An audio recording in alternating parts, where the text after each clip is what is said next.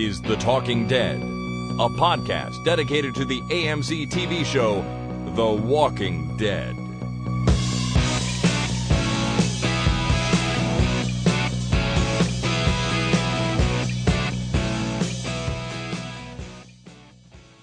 Hi, everybody. My name is Chris. And my name is Jason. My name's Jason.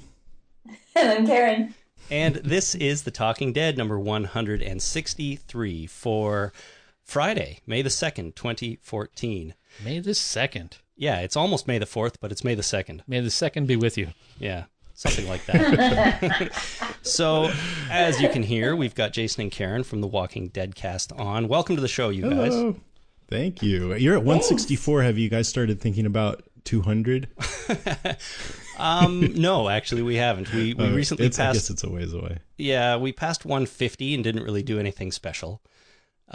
So 200, I guess, would be the next major milestone. But yeah, 163. Did I say 164 or 3? I don't remember. That was so long ago. You're supposed to be... I said that I was going to remember this, but apparently I can't even remember the last 15, 20 seconds. Karen, what was it? 164. Really? Oh, wow. I don't know. I have a brain like a sieve. Everyone knows that. All right. So are you guys tired of this yet? No. No, not at all. Not the last Not this episode. Yeah, this particular one, so far, so good. I don't know. No, not really tired of it at all. How about you guys? No, not tired of it. I'm not. No, I'm totally shocked. I thought I would. I'm tired of the editing part, but not the talking. Yeah, that's the thing. There's a lot of preparation, and then there's the fun part, and then there's the editing and the releasing and all that, which isn't as fun. But you know what has been great for us, or at least me this year, is that our show's grown. You know, we have a lot of stuff going on Facebook, and the more interaction I get with the listeners, that's the most fun part, and that's what has really expanded this year. So that is the best part of it, of doing it, I think. And I even posted something on Facebook. Yeah, which is an extreme rarity.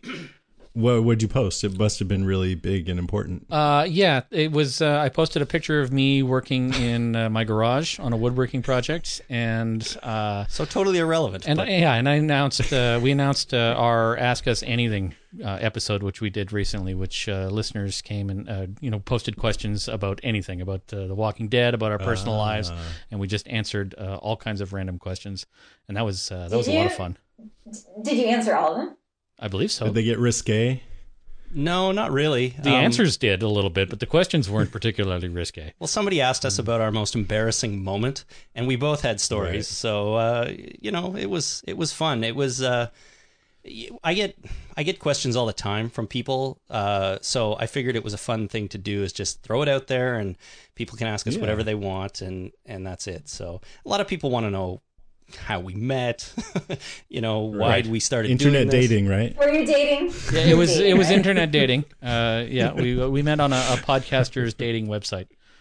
It's nice that you're still friends. Sweet. Yeah, isn't that nice? You're making it work. That's right. Even though it didn't work out. No, it didn't work out. No, and now we're stuck together here podcasting. You're married. He's your podcast husband. That's right. I guess so. Eh?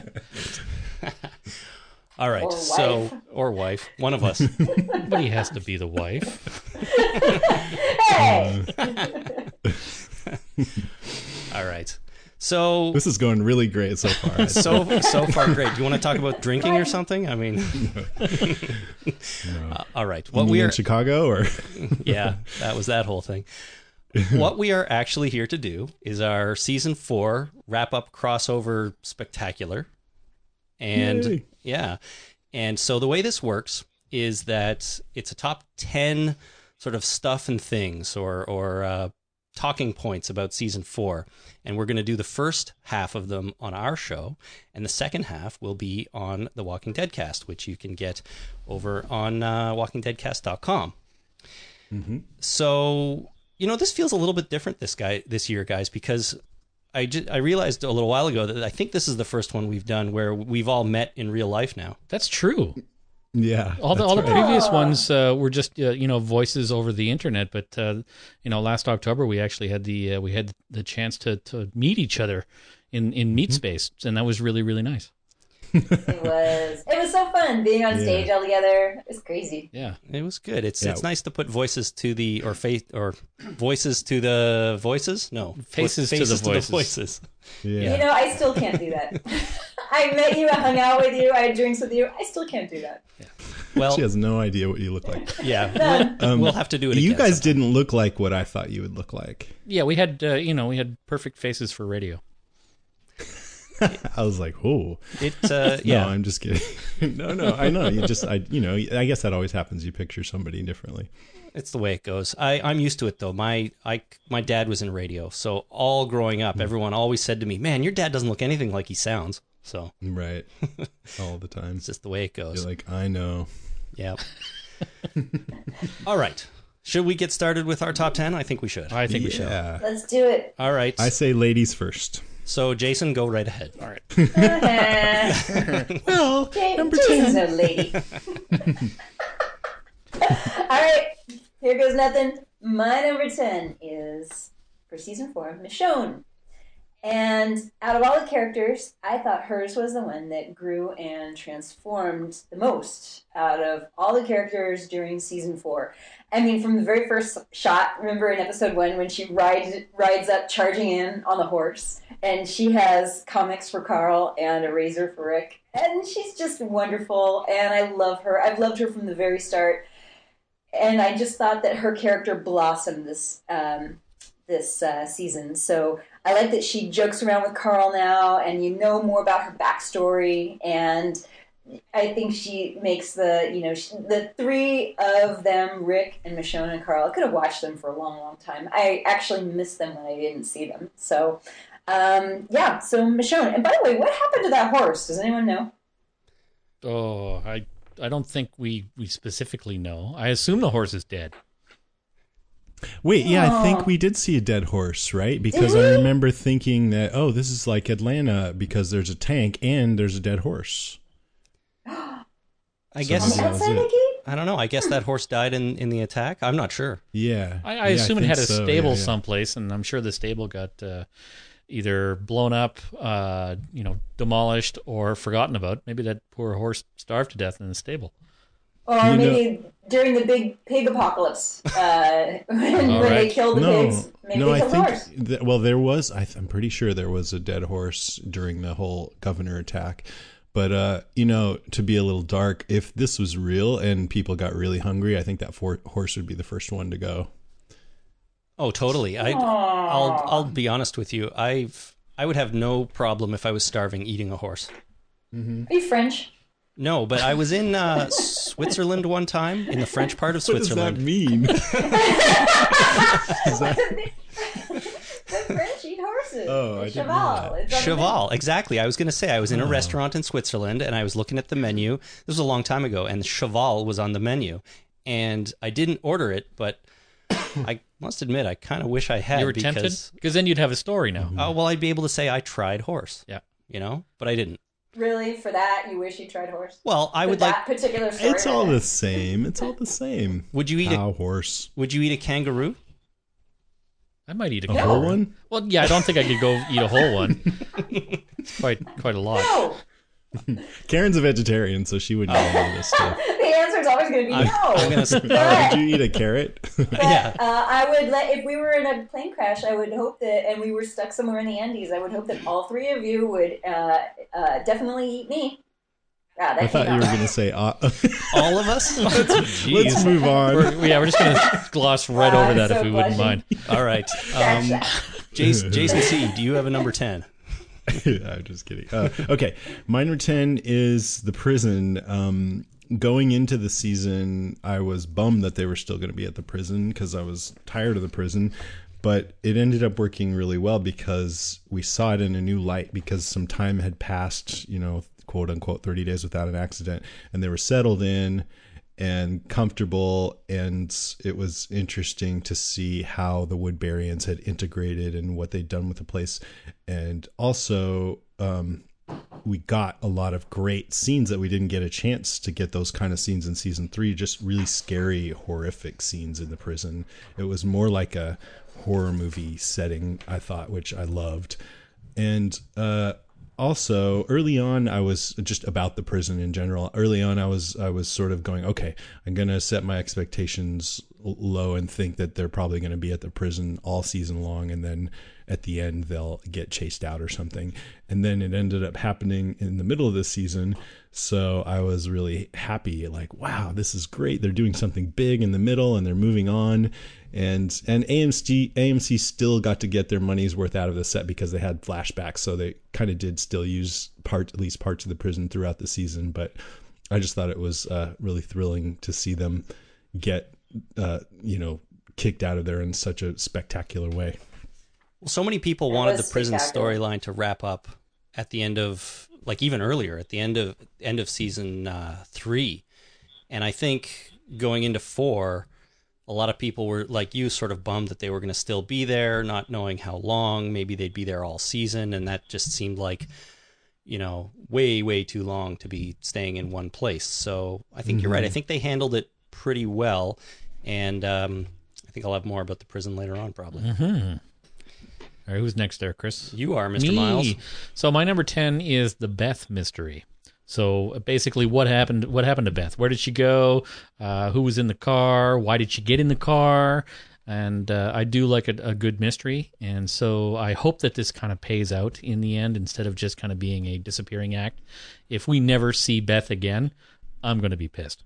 So, but overall, I like the fact that it's a complete and utter mystery. I don't think we'll never see her again. I mean, that obviously that'd be nuts, but I wonder how soon in season 5 we will get an answer to that, because it feels like there's a lot of stuff they got to deal with at the beginning of season 5 first before we worry about what's up with Beth. I figured that they would wrap this up in the season finale, that she'd show up somewhere in Terminus, but she didn't. So now they have to carry that over to season 5. So I really have high hopes that this is going to pay out. I think it's cool that it didn't wrap, though, because it left this really intriguing mystery. But I agree that, I want it to get wrapped. And I read some kind of spoilery stuff about this, but I guess I shouldn't really say it in this part, huh? Do you guys do spoilers at the end? I forget. Not really. We just try to warn people when they're coming. And this time of year, like, most of the news we talk about is sort of like what's coming up in season 5. So a lot of the news we consider a little bit spoilery. So okay. Yeah. Well, I want to say something, and if you're listening, just skip the next 10 seconds or so. But I read that they're going to address that and fairly soon in the next season. Okay. Good. That's not very spoilery. No, not really. Well, it tells you something that's going to happen, so I consider That's true. that a spoiler. Yeah, I think I have a little bit more information on that, but I'll leave that for now. You guys can ask me later if you want. My number 10 for season 4 is Tyrese, and I sort of wrote down here, when are they going to do something with Tyrese? And I feel like he's been on the show now for a season and a half, because he was introduced in the midpoint of season 3, and I kind of feel like he's just sort of been hanging around, and he's had stuff done to him, but he hasn't really acted, or he hasn't really been given a lot of plot to carry. I was thinking about Tyrese, and he got to the prison, nobody trusted him, so they went to Woodbury. That didn't work out, and then they came back to the prison, and Carol killed his girlfriend, and now he's out there somewhere, and maybe it's finally time for Tyrese to do something. So I think what I'm trying to say is I was expecting a little bit more with that character in season 4, but he just sort of continued to be a bit of a background character, and I'm looking forward to maybe what they get to in season 5 with him. You have to be careful, though, because as soon as he jumps into the spotlight, he's going to die. That is something they've kind of done in the past, and I don't want to see that happen with him, and I don't want to see that keep happening with characters in general, though. Right. Because it's too telling when you have an episode where they're the focus, and then at the end they're dead, or a couple next episode they're dead. I don't like that. Right. I mean, at least I don't totally hear what you're saying, but at least there was a big shift for Tyrese this season, because last season he just seemed he was very much a pacifist and wanted to work things out and not cause waves and stuff. And this season, as soon as Karen got killed, he totally flipped and tried to beat the crap out of Rick, although he failed. And then we had that spectacular hammer scene where he's hammering his way out of that horde of zombies, which I loved. And then the whole tension about with him and Carol about how would he react when he found out. So I there was something. Yeah, he didn't get as much of a meaty story as some of the other characters, but I was at least happy that he kind of got activated. Sure, they took the first steps, and I totally will give you the hammer scene in the herd of zombies. But the other stuff, killing Karen, and then his role in the Grove, I really felt that was all about Carol more than him, and he was, and they did a lot with her character throughout all that, and Tyrese was just sort of there to be the tension almost between what Carol did and his feelings and so on. But definitely the hammer scene, although that was pretty quick, and even that, like, they showed him hammering those zombies, and then we cut away, and the next thing we see, he's out of it. So I don't know. I think they could have done more. I mean, I agree. Yeah, maybe it's sort of like these characters get to start blooming, and then they really they flower later on, like Carol. It took her a while before she really got a big, meaty presence on the show. What about, there was also a scene with, I think, wasn't there a scene with Tyrese and Michonne where he was telling her to let go of her, or she was telling him to let go of his anger? Remember that? Yeah, they were on a run, weren't they? Yeah, and outside the prison, there was maybe? sort of a contrast, like how she said she decided to stop looking for the governor. I don't remember. Anyway. Yeah. I don't know. I don't remember exactly that, but I went through sort of all his episodes and tried to find something that I could really latch onto for his character, and I didn't think it was there. Yeah. So especially with how big he is in the comics. True. All right, Karen, number 9. Yeah, my number 9. Since we mentioned Tyrese, I'm going to mention somebody who hung out with Tyrese for a number of episodes, Carol. The arc of Carol is my number 9. And I love how when the show began, she was a totally mousy, beaten down person. And I kind of found her annoying. And now she's transformed into this complete badass. And I think the writers love writing for her and with other characters interacting with her. And Melissa McBride, such a strong actress, who even makes, even when Carol makes these questionable decisions, for instance, killing Karen and David, I think we could categorize that as questionable at best. At best, yeah. I never really lost sympathy for her, and I always wanted her to come back. And I love how honest, even at the very end, she was really honest with Tyrese. So I think she's a very compelling character to watch. Totally. I have favorite characters that come and go in this show, and right now Carol is absolutely my favorite character. And and you're right that she started off as this timid, mousy woman that basically has come into her own in this. Had to step up in the apocalypse and has really taken charge of keeping group safe. And as you say, the decisions she's made are questionable. And I think she's sort of doing a Breaking Bad kind of thing. Like, she started off kind of good, but she's doing stuff that needs to be done in order to safeguard her future. And the stuff she's doing is can be questionable at best and evil at worst. So and I really think it's complex, and I think that it's not cut and dried, and I really, really like it. I think if Carol is allowed, if they all get back together and Carol's allowed back in the group, that there should be a rule that Carol's not allowed to kill anyone who's asleep without discussing it with someone else first. At least talk to somebody. Yeah. That's an excellent rule. Phone a friend. That's right. Let them know that she's having these feelings, and that she needs to just get them out there. Put it to the committee. Let the committee vote. Yeah. Well, that's why there's a committee. Yeah, exactly. I can say right now that Carol's on my list as well, a couple spots down, and I think she probably is one of the most interesting characters on the show. And Melissa McBride has probably got, has been given some of the hardest acting moments of the entire series, I think, and she's just totally knocked it out of the park. So, 100% agree that Carol was awesome this year. And her episode, The Grove, which I already mentioned, that's the one that Jason and I watched together in Chicago, right? And super emotional and just super deep. And it was if there was one episode, I'd sort of would rather have, not watched alone, but maybe not, in a crowd of strangers or partial strangers. It might not have been that one. In a more controlled environment, let's say. Exactly. Yeah. So I loved watching it with other people because just to see the reaction, like the one girl on the left of me was like, oh, and she started grabbing my leg and she's like, I don't know who you are, but I'm going to grab your leg. But just to see how it affected everyone so deeply, I thought that even added to it. yeah, I guess there's an upside to watching it with strangers. I mean, Strange girls. you might get grabbed. You might. All right, Jason, what do you have next?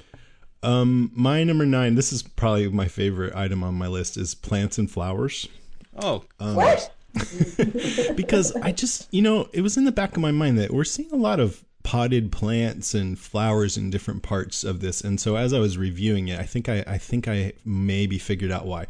So Rick in the beginning is a farmer. He's growing things, and there's also just lots of plants and flowers around the prison. At the end, we see a lot of potted plants around Terminus. And then there's that, I guess, sunflower that they see in that vandalized or, desecrated picture of the family that killed themselves. And then, of course, there's the shocking scene of Lizzie, look at the flowers. Right. And so it's just thinking about it, I think flowers represent kind of a distraction from the horrors of this world. Like at the prison, it was sort of like, look, everything can be fine. Everything can be fine. Look, we were so civilized. We're planting flowers. And in Terminus, it's like, look at the flowers, everyone. Don't mind these sketchy looking bastards or this big mound of strange meat. Just look at the pretty flowers. Just ignore the meat. And the whole show, on a sort of a side note, the whole show seems to be a love letter to Georgia. It's so pretty. Walking through the woods. I mean, obviously the prison's not pretty, and neither is Terminus. But Georgia's gorgeous, and this season especially, as they're away from the prison and they're doing their thing, walking towards Terminus. I was like, wow, Georgia's beautiful. So yay, Georgia. Oh God, I totally agree. When we were down there, and Jason and I took a day to drive out to Sonoy and all that, I was amazed by just how beautiful I thought the Georgia countryside was. It was. I'm dying to go back and maybe bring the whole family and just drive around a bit because it was beautiful. So nice. Walker Stalker-Con. Yeah. October. Can't go to everyone, but maybe that one. No, but you going to Atlanta, aren't you? Well, I really, really want to. I'm not 100% sure yet, though. Okay. Because it seems like it's shaping up to be really huge. Like a lot of the buzz is around Atlanta because there's like 4 of these a year now. I know. I'm going to have to start saving up some money. Get down there. It was definitely the most fun at a conference I've had. Oh, yeah. So, by far. All right, Jason. All right. So my number 9 is the first half of this season and how it was essentially, just wrapping up the way season 3 essentially should have ended. In my mind, we had to go back to the governor and deal with his storyline. We had to go back to the prison and all that kind of stuff. So I was just thinking that season 3 maybe should have ended with the governor, a confrontation with the governor, and having it end with his death. So I was a little disappointed that we had to, like you, Jason, had said, I'm a little disappointed that we had to stay with the prison and stay with the governor storyline for a whole additional half of a season. So I think, my number 9 is essentially the disappointment in that. But see, I agree with you there. However, I think they managed to pull it off pretty well in what they did at the prison. And although I didn't love those 2 governor episodes, they did have to give him some sort of storyline to bring him back to where he was at a point where he'd want to attack again. I think I might need to clarify. I'm not really disappointed in what was shown on the screen. I'm just disappointed that we had to do it at all. Oh, I see. Yeah. Yeah. Although those endless governor episodes, those are the lowest rated ones for me. I thought that everything picked up in the second half. Yeah. Yeah, well, it was also just fresh and new, so that helped for sure. For me, my next one on my list is the cliffhanger at the end of the season, because it's kind of the first real cliffhanger they've done where, it's there's a real mystery, or not mystery, but there's real trouble all of a sudden, and we don't know what's going to happen, and our characters are in, definite danger. And I really liked the fact that they did that finally in this season. And but I have some funny feelings about it other than that too, because when Rick says at the end that these people are going to feel really stupid because they're screwing with the wrong people, I found myself surprised that I totally agreed with him. I think in a situation like this, you kind of think, oh my God, they're screwed. What are they going to do? These Terminus people have them, at the end of their rope. They're all going to die. But I feel like, nope, Terminus is going down. Even though they're stuck in this train boxcar, and, who knows how they're going to get out. I feel like, well, these people, they can handle this. They're going to get out of there, and Terminus has made a fatal mistake. So I just thought that was a little bit of a strange feeling to have, even though I sort of enjoyed the fact that it was a cliffhanger. And the other thing is, and people give me I think I've told you this, Jason, but people give me a hard time about this one, and it's that I didn't like the way they phrased Rick's last line. Right. And it's not the problem with replacing the F word with screwing, because I can get by that, but I don't really feel like the way he said these people are going to feel pretty stupid because they're screwing with the wrong people makes any sense. And it's because you don't feel stupid for screwing with the wrong people. You just pay for it. That's right. I mean, they might regret it, and they might feel dead after the Rick and the gang is done with them, but they're not going to feel stupid. And I just feel like it's a semantic thing, but it bothered me. So feel free to give me a hard time. Maybe there's a joke in there somewhere. Maybe they're going to feel stupid because the joke's on them. I've got drones with Hellfire missiles on it on their way in, and that's really going to make them feel stupid. I really don't know. Well, like I said, it's a silly thing, but it jumped out at me, and I've been bothered by it ever since. But other than that, I thought the cliffhanger was great, and I can't wait to see what happens. Right. I think that's, I'm not sure, but I think that's the exact line that he used in the comic, except with the F word. So I think he said they're going to feel stupid. Do you think in the comic it's the same? You have the same complaint? Well, I think you're right. I think he does say that in the comic verbatim, but I don't remember feeling that way. So no, maybe it was just okay in the comic.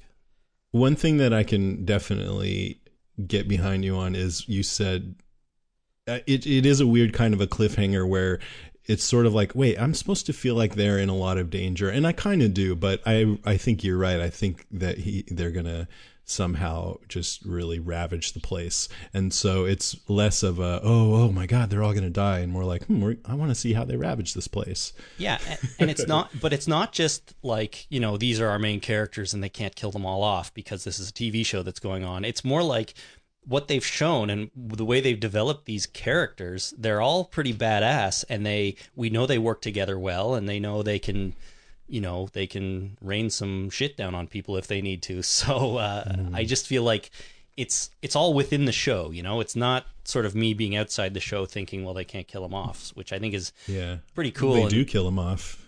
Yeah, they do. Exactly. So in fact, I don't know. I think it would be, make it more thrilling if someone did get killed off by these guys. I don't know who, but yeah, I don't know who, but I wouldn't be surprised if somebody died. But when it comes down to it, I think that Rick and the gang is just going to demolish Terminus by the end of it. Right. All right, Karen, you're up next. Speaking of Terminus, it's the mystery of Terminus that I love the whole season long. And from the very beginning, when we heard that crackly radio transmission that mentioned Terminus, it was who arrived, survived. And I wanted it to be a good place. I really did. And, okay, maybe not with a Starbucks outlet, but at least a safe community. And I think it's the genius of the story that I'm glad I was wrong. I really am. I think it would have been boring if it had been a shiny, happy place full of shiny, happy people. And so the cliffhanger ending was perfect. And the crazy, when the gunfire started and they were herding them towards that railroad car, and you got to sort of take a little tour of what Terminus really was. Oh, crazy. I loved it. I loved everything about it and how they really thought Terminus was going to get them home safe. And it's not. Yeah, but like you, I think they're going to prevail, for sure. For sure. And it's funny because I've said a lot of times that I wish something good would just happen on The Walking Dead at some point. And I just mean in the comics, in the TV show, in the novels, in the video games, whatever. Like, it's a pretty bleak property when you think about it. And some of the stuff that happens and has happened is just so brutal. And I feel like sometimes there's never any relief. And so when when you have a bunch of characters going towards Terminus, which is maybe a safe haven, maybe everything will be nice there, I almost feel like, oh, I hope it is. I wish it was, but then that never seems to play out. Right. At least Carl found a candy bar. Yeah, I was going to say easy cheese. and a really big tub of pudding. Oh, yeah. Oh, yeah. That was a good moment. Then it, of course, gave him a stomachache, so... Oh. Giant tub of pudding, candy bar, easy cheese. Boy, they ate well this year. They really did. Horse? No. Yeah, not barbecue. Mystery barbecue. Maybe human. Okay, my turn? Yep. Okay, so my number 8 is there's been talk that a theme of this season is can you come back from horrible things? They kind of started that off with the crazy, dirty woman in the first episode who lured Rick to what did she lure him to do? Feed him to her husband's head or something? Yeah. She was telling him that they were going to go back to get her husband, but I think, she wanted to feed him to the husband. Yeah, which was just a head. Right. And she said, my husband's a head. Right. He's just a head. But not like she didn't warn him. So what just about looking at different characters and their arcs and how they fit into this, the governor looked like he might have had a shot at living a more honorable life there, but he blew it. Daryl, on the other hand, when everybody, his family separated, he kind of struggled about whether to go back to his survivalist every man for himself mode, but Beth got him out of it, so he kind of came back. Michonne, we find out she lost her son, and like Daryl, this season she struggled with whether to give up and just wander alone with the zombies for a while, but then decided she wanted to go find her friends and not just give up on everything. And so she kind of came back, and I'll talk more about Rick later, but you could say that he came back from being his pacifist, hide your head in the sand self to being a take charge kind of a guy. So he's still doing brutal things, but he's also still, he hasn't gone insane as far as the people that he loves and cares about. He hasn't lost his humanity there. And then Carol killing Lizzie, you wouldn't think that would be something like a sign of coming back, but in one sense, Lizzie and Mika are sort of surrogates for Sophia, and maybe her not being able to let go of Sophia, and so she has to train these girls to be really tough so the same thing won't happen. And her doing that sort of is just like letting go of that notion, like, no, that's not going to work out. I don't know. I guess that's just another horrible thing that Carol's going to need to come back from now. Yeah, for sure. And, one of the things I like to see on the show is when they do try to explore new themes. I've read the comics, I've read the novels. There's not a lot of Walking Dead stuff that I haven't taken in. And I think one of my criticisms overall is that all the different properties or all the different versions of The Walking Dead kind of explore the same thing thematically. And so I like when they try to do something different on the show, and I hope they continue to do that with what they sort of explore going forward. Me too. Yeah. And when Beth was talking to Daryl to bring him back, she said, "You don't get to treat me like crap just because you're afraid." And I think that sort of sums up what it means to be lost to all this, is you turn into this hard shell of a person like Morgan did. And like if the governor heard and understood what Beth said, you don't get to treat me like crap just because you're afraid, then he would be an easier person to deal with and not an antagonist. And I think that's sort of the point of all this. Like you know, just because we're having these hard times, we still have to love each other, that kind of thing. You still have to keep a bit of your humanity. Yeah, just enough to, but not too much. Yeah. I mean, you can't right. get too soft. Yeah. That's right. All right, Jason. All right, so my number 8 is the fact that we needed 3 people to kill the governor. So we had Rick fighting with the governor, and then Michonne saved Rick by stabbing him through the chest, and then she left him, and then Lily showed up and shot him.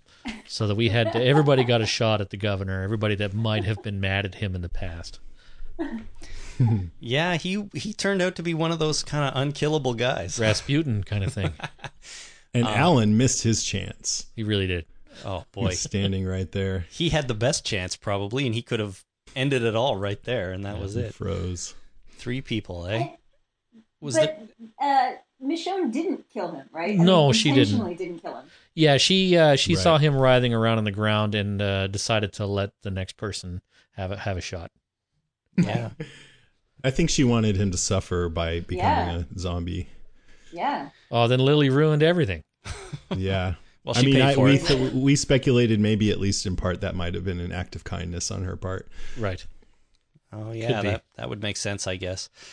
Well, nobody was, after that episode, there was a lot of talk out there, whether is he really dead? Is he coming back? And I think I'm very happy to say that we found out he wasn't. So. He's dead. Yeah. But he'll be in Atlanta. I know. I saw that. Very much alive. He is the one single person that I would love to meet the most, I think. Mm-hmm. Of the people I haven't met so far. Man. That's a compelling reason right there. I got to go. Mm-hmm. We can all go and kill him. Just kidding. Oh, God. Get our photos with him with a sword through his chest or something. Thanks, Jason. Now we're not going to get through border security. Right. They're going to stop us at the border now because of that. Yeah, we're screwed. It's just a joke. Jason, you and I have to go to Atlanta because it's cheaper when we both go because we can split a hotel room. Oh, right. He's pointing at me, by the way. Right. So, that's true. All right. We'll figure it out. Okay. Very good. All right. Moving along. I am next. My number 8 is the giant herd from way back near the beginning of season 4 when Daryl and Tyrese and everybody are out on their way to the veterinary clinic. They drive into that giant herd and get the car stuck. And I just wanted to mention it because, number one, I think it's the most zombies we've ever seen on screen in 4 seasons. Mm-hmm. And I think Nicotero said that they intended that there were 7,500 zombies there, which is a hell of a lot. Wow. And I'm wondering, will we ever see that herd again? Will it play any part in the show? Or will we get another scene involving that many zombies? I hope so. I feel like it's... Michonne. I was going to say, I feel like it's too big of a group of zombies to just ignore. But at the same time, now they're all scattered all over the place and they've moved on, and I don't know that they'll ever really come back to it. Yeah, I don't think so. But I'm guessing, they, at some point during the series, will see 10 times that many zombies in one place. How do you figure? Because they'll just want to go bigger and bigger, and they've got who knows how many seasons left. So yeah, I mean, they would, they could have done that this time, but they want to leave a little room for. But I mean, I thought that was an amazingly awesome scene. Yeah, there was another good herd scene early on in the series when they did the crane shot above Atlanta. Do you remember that? They panned back way up high, and it was all these zombies congregating around. No, it was around the tank. Yep. Yeah. I remember that. That was really good, and I like that one quite a bit. And they've done that a couple times for sure, the high up shots. But this one was just zombies all the way to the horizon, pretty much. Just a sea of them, and awesome. It was totally awesome. And you're watching, thinking, "Oh my God, they're stuck." There are 7,000 zombies there. What the hell are they going to do? And turns out they just ran away from them, which was, to me, a little bit of a letdown. Right. My only complaint with that scene is that they got out of it alive, all of them. Right. And that's sort of why I'm bringing it up, hoping that maybe it would play another part in the show. But I think if it was going to, they would have already gotten to that, And since now they're at a different location, I don't know, maybe Terminus will be just demolished by 7,000 zombies, but we'll see. You know, I just thought of something about zombies that makes it probably even harder to do to make a zombie show. Is I thought, well, what if the zombies just hurt one of them? You know, they don't have to just kill you. But the thing is, if they bite you or scratch you, then you're going to zombify. So they don't really hurt many people. It's kind of an all or nothing thing most of the time. Yeah, that's a good point. I mean, you can't be attacked by one and survive unless you kill it. Right. Interesting. Have we seen a scratch turn somebody? Yeah. Well, we saw that Big Tiny, he got scratched, right? And then they just killed him before he had a chance to. But we heard I'm just scratch. we heard Lenny, not Lenny. What's Dwayne's dad's name? Morgan. Yeah, Morgan in Lenny's his real pilot. Right. In the pilot, he said, you know, did you get bit, scratched, anything like that? Oh, Yeah. So it's all just, you know, conjecture and speculation at this point. So, Yes, we have some evidence that it would turn you, but we haven't actually seen a scratch turn somebody into a zombie. Yeah. I think we need to change our closing line, Jason, and say, "Don't get scratched." Okay, bit, scratched, anything like that. Yeah. Anything like that. I think they sometimes play a little fast and loose with the rules too. I mean, they talk, you know, they don't want to get scratched, but they smear zombie gore all over themselves. So I know. it's Yes. you know, I try not to think about it too much because if you do, you'll just end up driving yourself crazy. I accidentally swallowed some zombie intestine. Is that bad? Yeah. Kirkman did address that in the comic recently. He said if as long as it doesn't get in any, as long as the skin is not broken, then they'll be okay. But that still begs the question, well, what if it goes in your mouth or, you know, in your nose or something, or your eyes? It sounds disgusting. It's bad. It's not a good No, thing. I don't can tell you ponder that. But yeah, it's I don't know. But you know, your body has defenses. Like if you put something in your mouth, you know, your body will take care of it. Like if you can take a mouthful of dirt and then spit it out, and you'd be okay. But if you get dirt in your blood, that's a very bad thing. But getting it into your eyes or swallowing it or you know, various ways of ingesting it would be bad. Yeah. Yeah, it's like HIV, which is a bloodborne pathogen. You know, somebody who has HIV can scratch you, and you wouldn't necessarily get it, but it's a bloodborne pathogen. So if you get some of their infected blood in your blood, yeah. What am I talking about? But then it's sexually transmitted too. What do I know?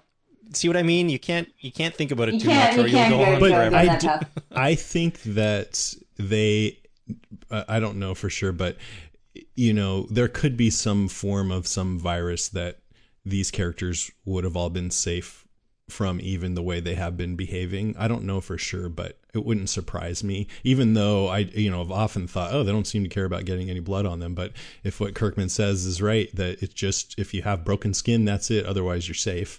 Then I guess that's the rule. Yeah. And they are actually all infected already anyway.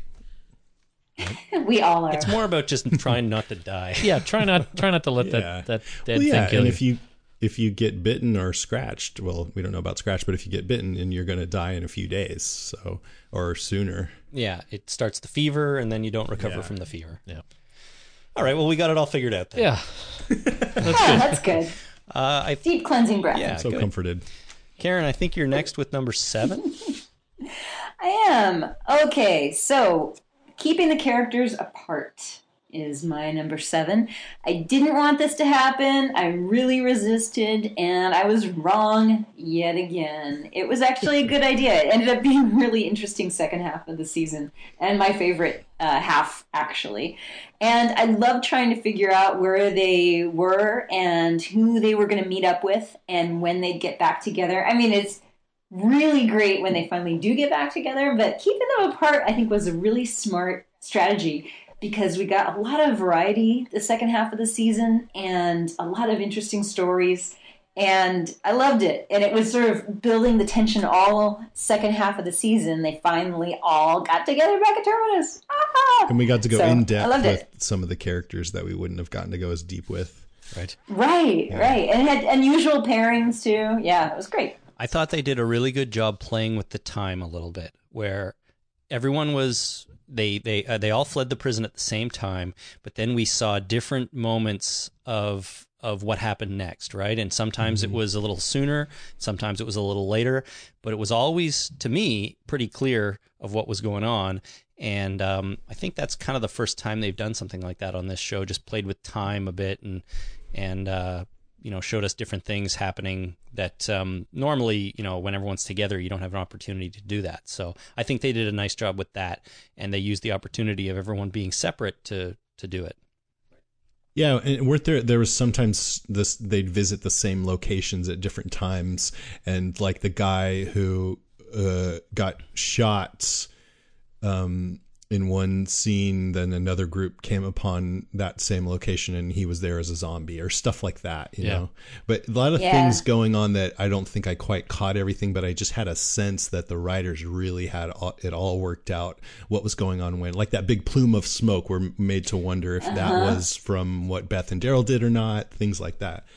Yeah, that's the one I was going to mention too, that smoke. I mean, it's you sort of know that's from the other episode, and that's what's happening there, but they don't really have to tell you and make it super obvious. And yeah, you're right. We had Daryl and Beth come across that scene with all the dead people, whereas before we saw Tyrese and the kids get there when they were still alive. So they just did a nice job with that, I thought. They did. All right. Okay. Jason. My turn, huh? So my number 7 is Little Psycho Lizzie, who, looking back over the whole season, I realized that her story was my favorite. And I loved how it played out over the course of the whole season. And from the very beginning, we got a sense that she was creepy and that she didn't understand that the zombies were dangerous. She was naming them and drawing pretty pictures of hanging out with her zombie friend Nick and stuff. And then, but we had, that story was very rich. It had the mysterious elements of somebody feeding the rats to the zombies, and that desecrated, I guess, was it a bunny rabbit or something inside the prison that was nailed something up? flayed. Yeah. And then there were shocking moments like when everybody was sick and chaos was erupting inside the prison, and Lizzie was just trying to lead that one zombie away, saying, "Here, boy, here, boy." Or when she almost smothered Judith. And then, of course, the most shocking moment of the whole season was them coming upon her with having just killed her sister. And about to kill Judith. Yeah, about to kill the poor little baby Judith, who was sitting there like, hey, isn't somebody going to do something about this? And the whole murder mystery, the way they set that up was amazing, because I was so sure that Carol was the one that killed Karen and David when she confessed, but then they made me doubt myself because Lizzie was just getting more and more psycho, and we know that Carol had trained her to kill, so they did that so well of making me doubt myself and just keeping it really interesting throughout the whole season. So I just thought it was well done. I thought Brighton Charbonneau started off a little uneven in her acting, but just got better and better until the end, when I just thought she was amazing. Yeah, totally. She did a great job. Totally agree. These writers are professionals. They know what they're doing. But you're right about it, how it was a murder mystery, and they expanded it out through most of the season, which was really, really cool and fun to see. Yeah, it was tied together really nice. All right. Jason M. Oh, that's me. So my number 7, we've touched on before, but specifically Michonne's backstory. The fact that we got to see her son, Andre, and we found out that Mike and Terry, who were her original pets, were people that she knew and loved. And I like the fact that we got that particular flashback. Cool, yeah. Oh, so sad. People have wanted to know more about Michonne for a long time, so it's awesome that they're developing her finally. Yeah, absolutely. And it was great the way they did it. You thought it was a flashback, and then it got creepier and creepier and darker and horrific, and they hadn't done anything like that before. And I love how they're not afraid to try new things formally on this show, and it worked really well in that case. Yep. Yeah, there are people out there, I think, that love flashbacks and hate them. And I mean, I think Gimple came out at one point and said, asked, are you going to do more flashbacks? And he said, we're going to do whatever is the best way to tell the story we're trying to tell, which is, kind of a non-answer. But at the same time, if this is the sort of stuff we're going to get, where they do a really neat flashback like this, or they play with the time, having the characters all separate, then I'm all for doing new stuff, because it's all very cool. Mm-hmm. For sure. Yeah, absolutely. Okay, my number 7, we've really already talked about. My number 7 was Carol, and how interesting she was this season. Probably, maybe the most interesting character we had. She was banished. She came back. She played into the whole murder mystery of it all, and she really personified sort of one of the themes of the season of, can you come back from what you've done? Yeah. Can you be forgiven? Things like that. She killed again. Yet she's the best character. Yeah.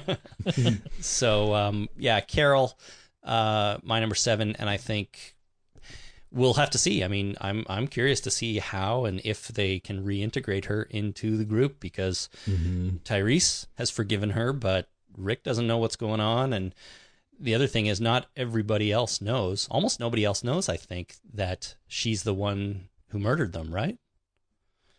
I don't think so. I wonder if they'll care. Maybe not. I don't know. I don't know. It's be interesting to see. Yeah, a lot of things have happened since then. So, does Rick have to give back the watch? Maybe Carol can say, "If you let me back in, I'll give you your baby."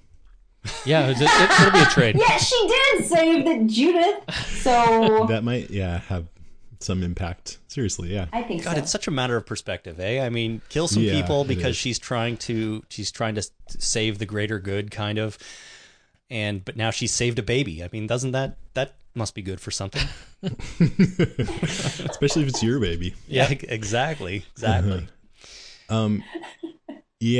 would not characterize her as evil, like I think I heard you say, Jason, but definitely you could argue that she's misguided. At worst, yeah. At worst, she's evil. All right. I don't know. Evil to me connotes you're trying to do harm. That's true. And she thought, well, she was doing, it is harmful to kill someone, but if she thought, well, they're going to die anyway, and if I do this now, then I might save some lives. I think that's what, she was trying to do what she thought was best for the group. I think it was misguided. Yeah, but at a certain point, I mean, you have to do what is best for the group sometimes. If she hadn't have killed them, they all would have... I guess you can only say they maybe all would have died, and that's where the ambiguity comes in. Well, it's always... I don't it's also see that the because they were quarantined, and they could have just been left to die in there. And you could even argue, well, you go in there and expose yourselves to them, then you're actually endangering the group even more. Yes! It didn't make any sense. Why would she kill them? That's the dumbest thing. Yeah. That was bad. Move on her part. Well, and we had Herschel. The writer's part. We had Herschel going in there. You have to assume with the intention of coming out alive. And they didn't seem to care that he was there exposing himself. So, if they could have made it somehow where we would have sort of presumed that yes, likely she did save people's lives by doing that, I think it would have been a better plot element, but I don't know how they could have done that. But as it was, you sort of wonder, was that even necessary at all? Then it made it seem a lot worse to me. Because it seems like it wasn't all that necessary if they're in quarantine, but okay. Yeah. Karen and David certainly didn't appreciate it. No. If they would have not been in quarantine, that might have made it somewhat of a difference if they would have just been out with everyone else. But then you would have thought, why don't they put them in quarantine? I was just going to say, we all would have been complaining about why not quarantine these people? How hard could that be? Yeah. All right. Karen, you're number 6. Okay, so my number 6, speaking of strong female characters like Carol, strong female characters this season.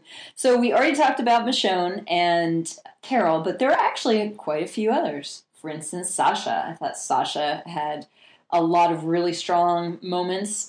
She's a great fighter, as it turns out, and her and Bob and Maggie, I just love that group.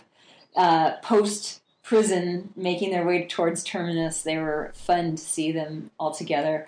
And Maggie was great. Hell-bent on finding Glenn again. And then there's Beth, and Beth really stepped up. There's Karen before she got sick and was murdered. She was out at the gate killing Zeds. She was a little killing machine at the gate. And one might argue also Tara and Lily had some moments where they had to, Lily killed the governor. Tara had really helped Glenn after the prison debacle. Lizzie was batshit crazy, but you can't argue that she's pretty strong. Mm-hmm. That's all. But batshit crazy. Anyway, so yeah, this it was chock-a-block full of great, strong female characters. So yay. That's awesome. It's unusual too, right?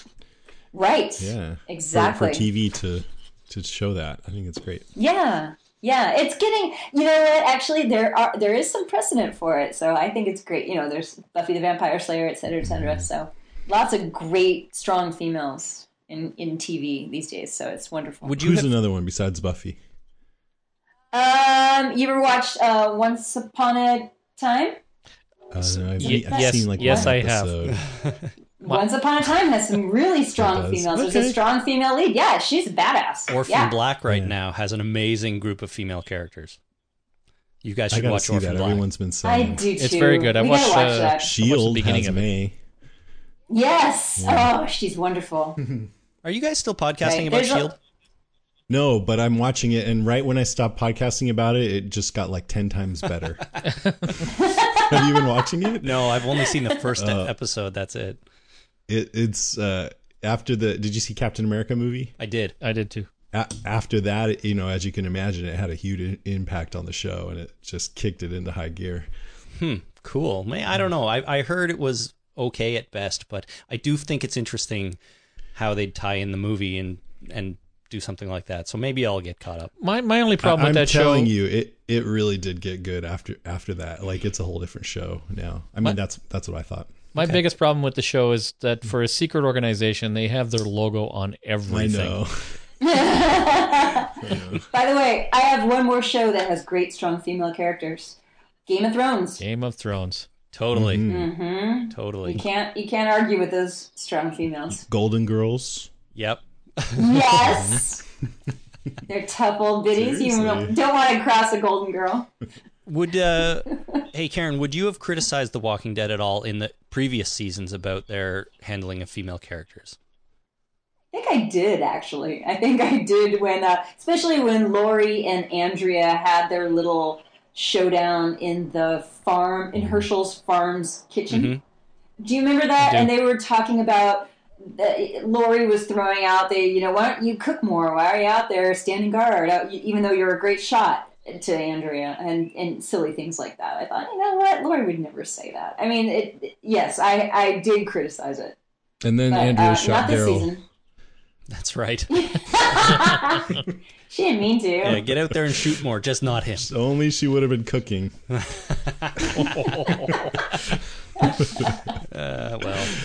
Just kidding. Yeah. I agree. Somebody's got to cook, though.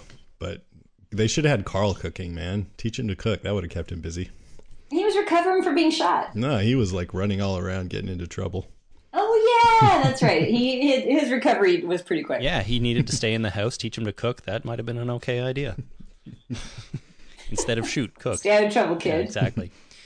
All right, Jason C., you are up next with number 6. My turn. Okay, well, my number 6 was about Tyrese being activated by Karen's death and about Carol's role and all that. So we pretty much covered all that stuff. Cool. Tyrese. Jason. All right, so we pretty much covered mine as well. It's the last line of this series with Rick saying they're screwing with the wrong people. Did you have a semantic issue with it like I did? I had a word choiceage issue with it. I really think that he should have dropped an F-bomb there, and even though I'm Yeah, not me willing to too. do so right now myself. Why not? You're allowed. All right, well, he should have said they're fucking with the wrong people. Right. They really should have. Yeah. Wow. What if they would have had to, like they've done in Breaking Bad, dropped it down so you couldn't hear what he was saying, but it was clear? Would you have preferred that over the way they did do it? I think that it should have been bold and in your face, and if they had to air it later at night to get around... But they can't do that. They can't change the time slot, right? I think that if they change the time slot just for one episode so that they could drop an F-bomb, that'd be awesome. I don't know. And it would make no difference to me whatsoever because I always watch it the next day on iTunes anyway. So I don't care. What if they changed fucking to fracking? Like Val's fucking Oh, that would be a tough. They're fracking with the wrong people. Yeah, Wait, what? that'd be tough. What? I would both love and loathe that. Right. You might as well say you're frigging with the wrong people. Fracking's a real word now, though. Or effing. You're effing with Oh the wrong yeah, people. that'd be weak. There's no real good choice except for the bold in your face F-bomb. I'm not sure. I don't know. I could be wrong, but in American television, I don't think they ever say that word, right? No matter what time it is, unless it's paid cable. Right, unless it's HBO or whatever. Right? Yeah. So I true? think, I don't know. Like they've done it several times on Breaking Bad, but they dropped the audio, and I would have preferred that they do that rather than say screwing, because it just sounded like something a teenage kid would say. They never dropped the F-bomb on Lost. No. Lost, no. That's a major network show, so... Yeah. ABC, mm-hmm. And you know what? And I didn't even notice that. That's the first time I even thought about it. That they never... they were in some... Hello? What? That they never cussed on Lost? Yeah, that they never got. Sorry. I was like, what? Sawyer should have What? dropped an F-bomb every now and again. Well, Mm-hmm. he totally should have. See, for me, with Rick's line, I think that saying screwing is probably the best alternative, right? It's still, it's not quite as impactful, but at least it's something somebody might say, and it's pretty natural. And, if they can't get away with saying they're fucking with the wrong people, they're screwing or something, it didn't bother me that much. I don't know if I would have liked the dropout audio, although when Skyler said that on on Breaking Bad, it was pretty awesome, even though they kind of dropped it out. Yeah. Change the line. They could have had like Abraham cough. They're with the wrong people. Yeah, that's true. Excuse me? And then Rick would have had to reset it. So. Yeah, and then Say it somebody, again. somebody Call walks again. in the frame so you can't see his mouth making the word. Yeah, exactly. Don't they have to fuzz out people's mouths if they do things like that too? Yeah, they They could have put a don't big on black Breaking bar Bad. at it. Yeah, Yeah, that's true. Yeah. I don't know. They could have changed the line. I know the line is very impactful, but it seems less impactful when you knowingly have to change one word to get around censorship. So they could have changed the line to something else instead of just making it this particular line with one word changed. These writers are good writers. They could probably make a line up that makes sense and is impactful and doesn't go anywhere near the need for swearing. Okay, what about this whole idea, though, that they're allowed to use one F-bomb per season? Is that not a thing? That's what everyone seems to believe. Well, for Breaking Bad, I think that was a self-imposed thing by AMC, maybe. They're not regulated by the FCC, so they police themselves. So AMC just says you can do this or you can't. And in Breaking Bad, they did, sort of, but not in Walking Dead. Well, that's what they said for Breaking Bad, but they may have different rules for Walking Dead. Right. Because it's more of a family show, which seems crazy to me. It's hardcore. It's family But it death and is. mayhem and gore. It is watched by more families. That's What if he true. And it's said? about families. What if he said they're screwing with the wrong people? I mean, they're fucked. Yeah, that's true. So can we go ahead and blame Gail Ann Hurd then? Yes, Yeah. No. Yes. I don't know. Frank Darabont. I've also heard that it comes down to the intention of the word. Like if you're using it to try and imply sexual activity, you can't do that. Well, how can you not? It's the F word. Yeah, but fucking with the wrong Well, people. screwing is too, isn't it? Yeah, you're right. I don't know. No. Because Rick wasn't trying to say that they wanted to have sex with them. Right. That's what I mean. They're just messing around with the think. wrong people. We hope. They don't know what they're dealing with. You don't know what they're gonna do. We don't. Yeah. We don't. They're joking with the wrong people. Yeah. Boy, are they going to feel stupid. See how bad that would have been. Yeah. Anyhow, we got screwing, and That's what we got. That's what we got, so. screwed.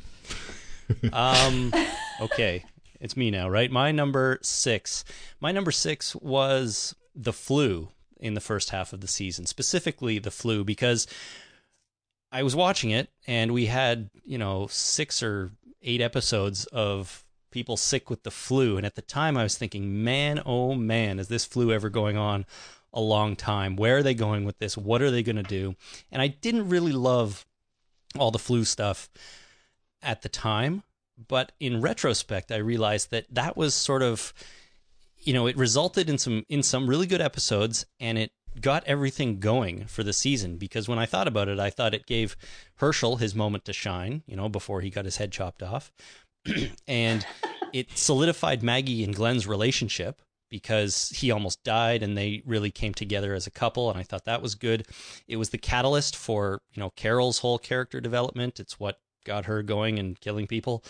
And then it introduced the mysteries surrounding Lizzie and Mika. So a lot more happened during the first half of this season when everyone was lying around sick than I kind of felt like at the time. And that might have just been my own, I don't know, just me not paying attention or something, but you'd think I would by now. Right. But anyways, I think the flu was a pretty good way to get the season going and get some of these storylines kicked into gear, and I guess not have to leave the prison. But they made it they made it pretty interesting when I look back on it. And the whole, I really liked the idea of, oh my gosh, this could just come from within now, no matter how strong your walls are. And also that the one episode where everything really hit the fan, I think it was the third episode, was just so thrilling and zombie-rific. And it was one of my favorite episodes of the season, where they broke through the walls and Carl and Rick had to shoot down a bunch of them and all that. Yeah, that was good. You mean when they had the zombies in the prison after Patrick turned? Is his name Patrick? Yeah. Uh-huh. Yeah, that was definitely good. I mean, you get to feel pretty safe in a prison with all those fences and walls, so they did need a way to get some zombies inside, and this was a pretty good one. I thought it worked out pretty well. And I guess what the whole thing just kind of blew over. The zombies who were infected just got better and their sniffles went away. Yeah, I guess so.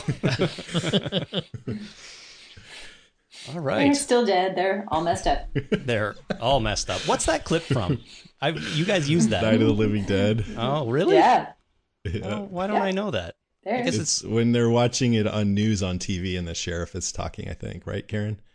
Yep, they're dead. They're almost dead. Yeah. I guess it's I been love it. so many years since I've watched that movie that I forgot all about it.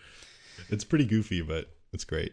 Yeah, It's great. for sure. I can remember buying a VHS copy of that movie so long ago, probably when I was like a teenager, thinking this is the best thing ever. I'm going to watch this all the time. And On VHS, I'll have it forever. yeah, that's right. In Boston, in next month at Walker Soccer Con, they got Judith O'Day and I guess Russ Strainer, who's the one who said, "We're coming to get you, Barbara." Cool. They're both going to be there, and when we do their panel, I'm hoping that there's, since it's closer to the convention floor, we'll get a big audience. Unlike with Judith O'Day last time when there were like 10 or 15 people. Right. It's definitely more she fun was with big great. audience, that's for sure. Yeah, and they deserve it. That's Oh, yeah. the seminal zombie movie. All right, everybody, that is 10 through 6. So what you're going to want to do now is tune into the second half of this podcast, which is over on walkingdeadcast.com, where we run down our number 5 through 1 for season 4.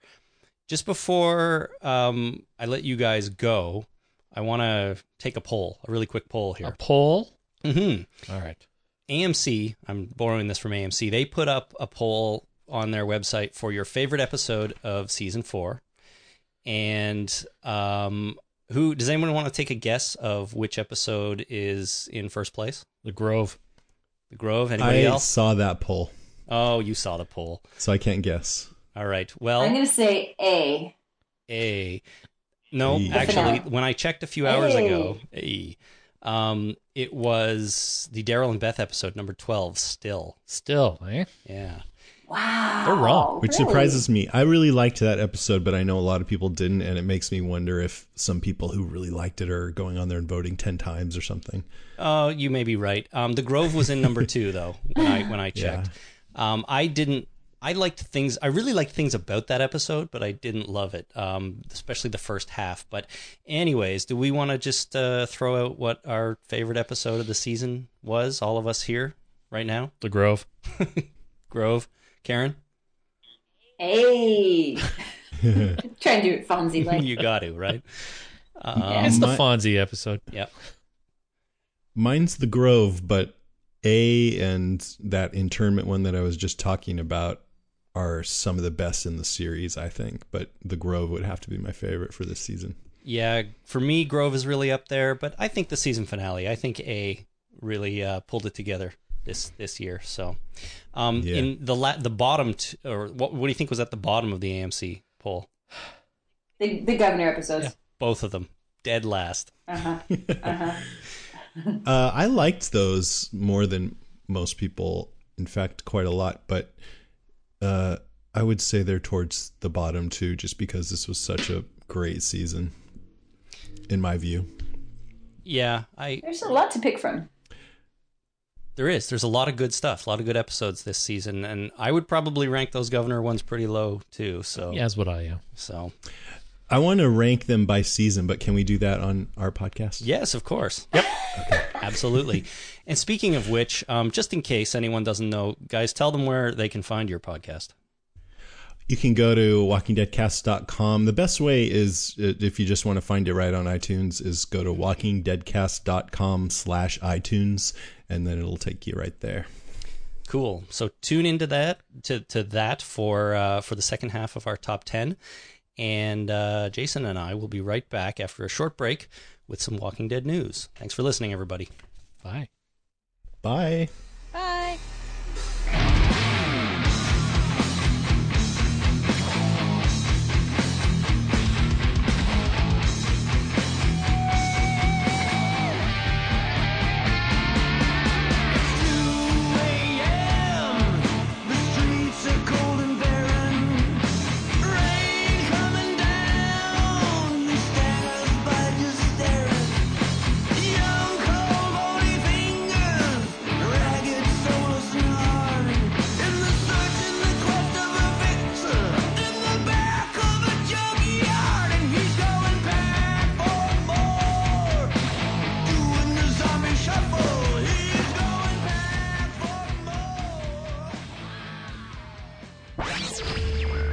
The Walking Dead News. All right, welcome back to the program, everybody. It's time to do some Walking Dead news. And there are a few items this week, which I think we will just plow right through. Okay. If I could snap on the microphone. The Walking Dead, the game, made by Telltale Games. There have been some screenshots released. Ooh. For episode number 3. And I just wanted to bring them up because I thought they looked really nice. They're great screenshots for podcasts, audio-only podcasts. Yeah, exactly. I'll try to remember to post a link to them, but you can see them right here if you want to take a look. Chapter 3 is called In Harm's Way, and I would expect a release date coming pretty soon, especially now that some screenshots are coming out. So I don't know if these are exactly gameplay or if they're more like cutscene kind of thing, but right. They're pretty good. I really like the look of them. There's something about the fidelity of the color and just the image. It looks really good to me. So these pictures are pretty. They are pretty. They're good. But the point is, screenshots are out for episode 3 of season 2. Cool. And I'm looking forward to it a great deal. I hope it comes soon so we can talk about it here on the podcast. That'd be fun. All right. Season 5 of the TV show. It is scheduled to start shooting, I believe, Monday, May 5th. So that's Monday. Monday from right now, yeah, exactly. So very, very soon. We know this. Well, what's happening right now is that all the actors, or many of them, are coming back to Atlanta. They're gathering there. They're getting ready. And they've all been tweeting and posting photos and stuff like that. So they're all getting ready for this big thing to start up again. So it's spring training, essentially. So they've all come together. They're sitting around a table. They're reading lines. They're doing all their prep work. They're putting their clothes on and rolling around in the dirt to get them ready. Yeah, that's right. One leg at a time and then right in the dirt. Yeah, and then they roll around. Do you think they make the actors? No, they probably get the clothes pre-dirtied before they make the actors put them on. Yes. The costume director, I believe, is a woman named Yulin Womble, whom I met at Walker Stalker Con in Chicago briefly. and I think she's in charge of making everyone look gross. Do you think they have stand-ins for the costumes so that they can get them dirty? Here, put this on. I'm going to make it look dirty. And I don't know that you need to have a human being wear the costume to make it look dirty. You probably just need it to.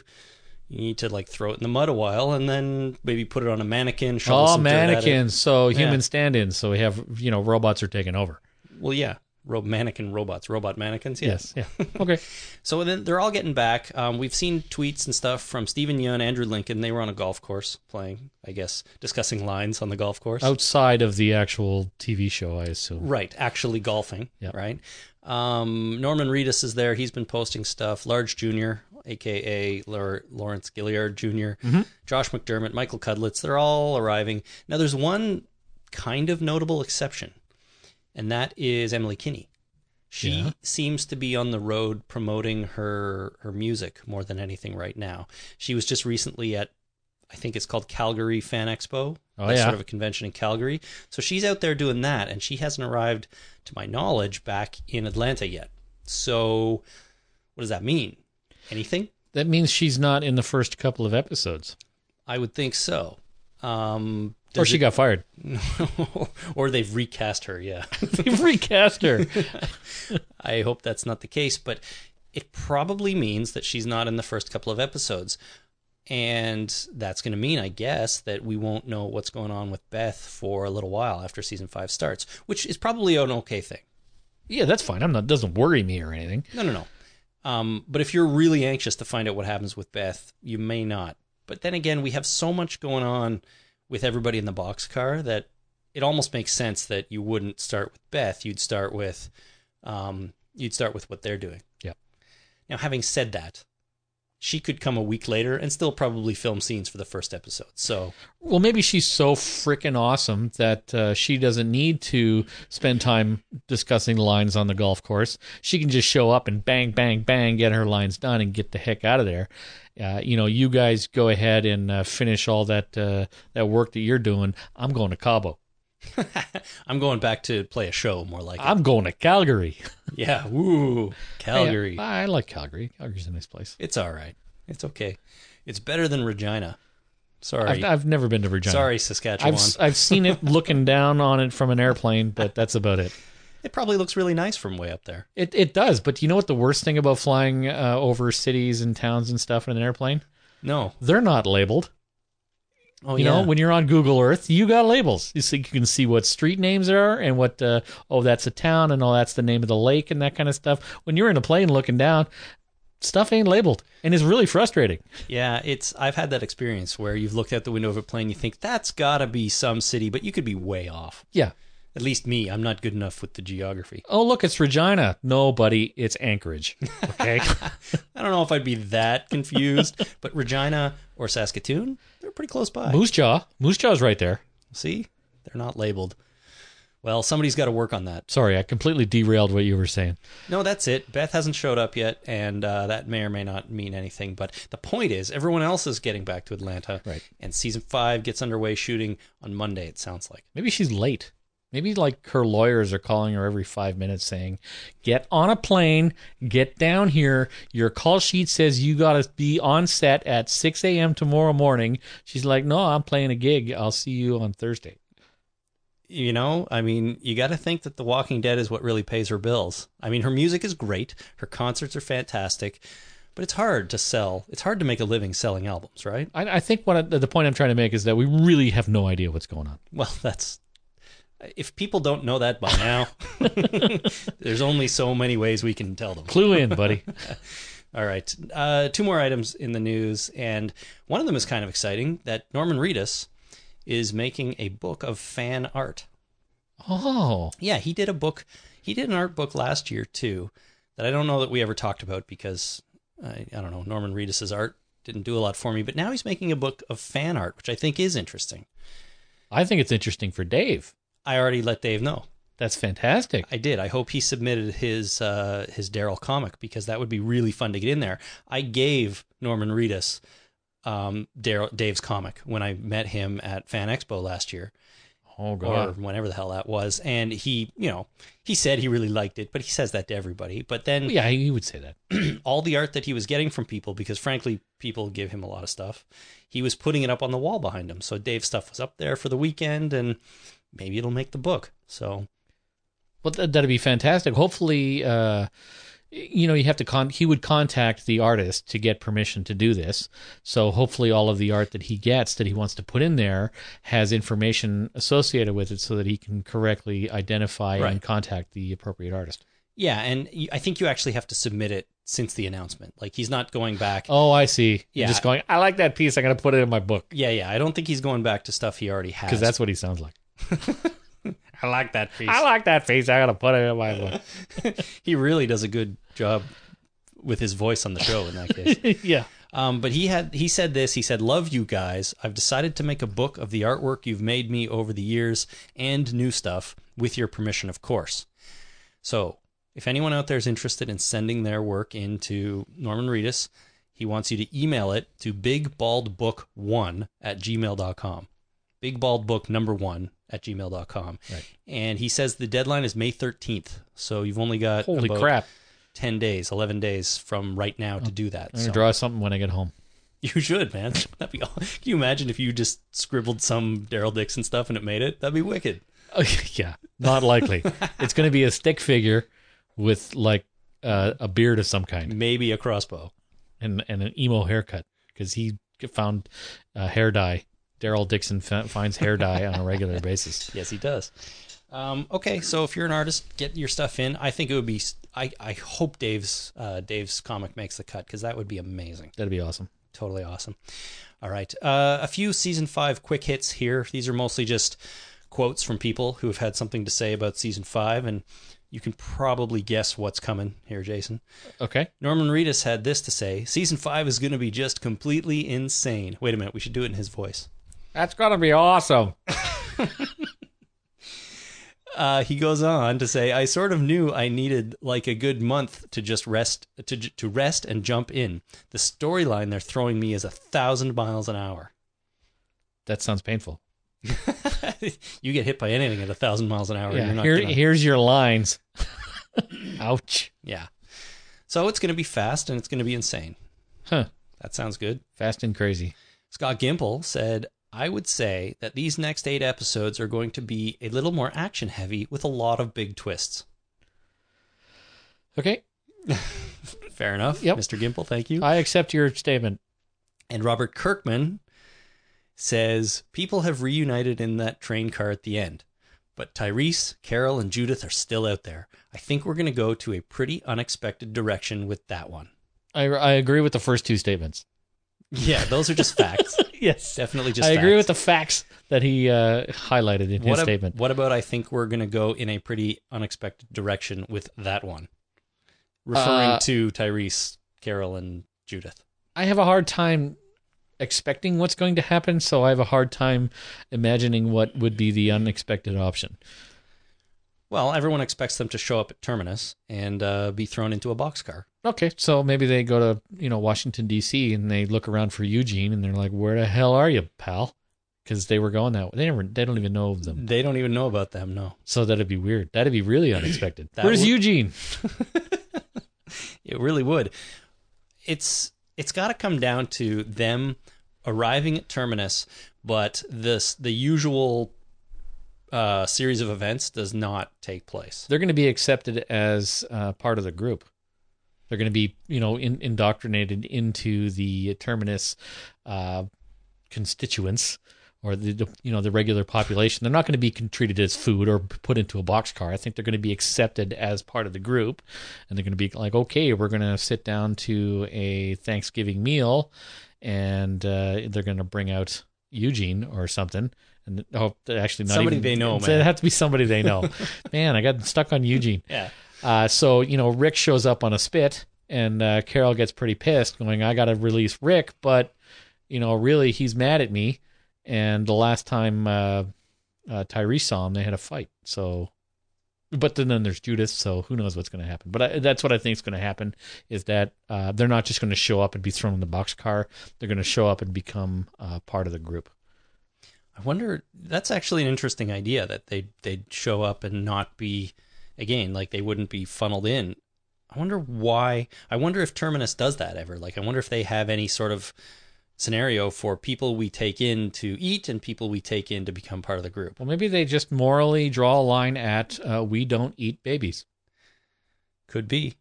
I wonder if Mary offering everyone food as soon as they get there is a test. If you eat the food, you're with us. If you don't eat the food, you're in the boxcar. Right. Or something like that. So you show up and they go, are you hungry? Would you like a plate? And you're like, yeah, do you have any feet? No, it's just like eat the food, and then they tell you what it is, and you're like, and if you're not, appalled, shocked and appalled by that, that's the test. If you eat people and you're okay with it, then you can join our group. It's the other white meat. Right. Exactly. I don't know. I think that might be it right there. The food is a test. Right. That's how they determine who they're going to eat, because you wouldn't think they'd eat everybody that came in. They want to grow the group a little bit. Maybe. I don't know. Or Tyrese and them are going to be like just outside the fence and they can see something going on and they can see their friends. Who knows? Maybe they're the only ones that show up and go, yeah, I don't trust these guys. Let's not go down there. Let's just go, somewhere else. And they turn around and walk away. They go to Macon. Screw it. We're going to Macon. Yeah, they head for Savannah. Yeah. That's near the coast, I think. And there you go. Those are the season 5 quick hits that I have for this week. Cool. And that's it. There's not a lot of news, but there was a few things that I just wanted to get out there. And that is going to wrap up the podcast for this week. So here's the schedule for the next little while. Yeah, what are we doing here? May the 19th, that will be our next episode, and that will be our Larry Gilliard Jr. Spotlight. Nice. So you've got a couple of weeks to watch all the stuff for him. I've for that. seen like 3/4 of it already. You should rewatch just to remind yourself. Well, okay. Just saying. I accept that. I have a lot of watching to do. You catch up, man. May the 26th, that would be the next week, we're going to review Fall of the Governor Part 2. Right. So you got some reading to do. Listening. I'm a third of the way through that already, so that will be on May 26th. After that, Saturday, June 7th, will be our live call-in show. Oh, that one's going to be fun. That will definitely be fun. We will make sure we get all the details like timing and all that sort of stuff out about that as soon as we can. Sorry, when is that? Saturday, June 7. Okay. Got it? Mark that down on your calendar. Yeah, I'm just wondering if that falls on my vacation. I know we picked it already, but then Anyway, I'm good. It's a Saturday. Either way, you should be off work. Well, I'll be off work, that's for sure. All yeah, right. I'm good. And that's all we got scheduled right now. After the next episode after that, I'm hoping, though, we can review The Telltale Game, the episode 2 and 3 of season 2. But since we don't know when episode 3 comes out yet, I'm just not sure when that's going to happen. Right. But hopefully it will be shortly after that call-in show in June. And now that those screenshots are out there, people are expecting a release date to come pretty soon, probably.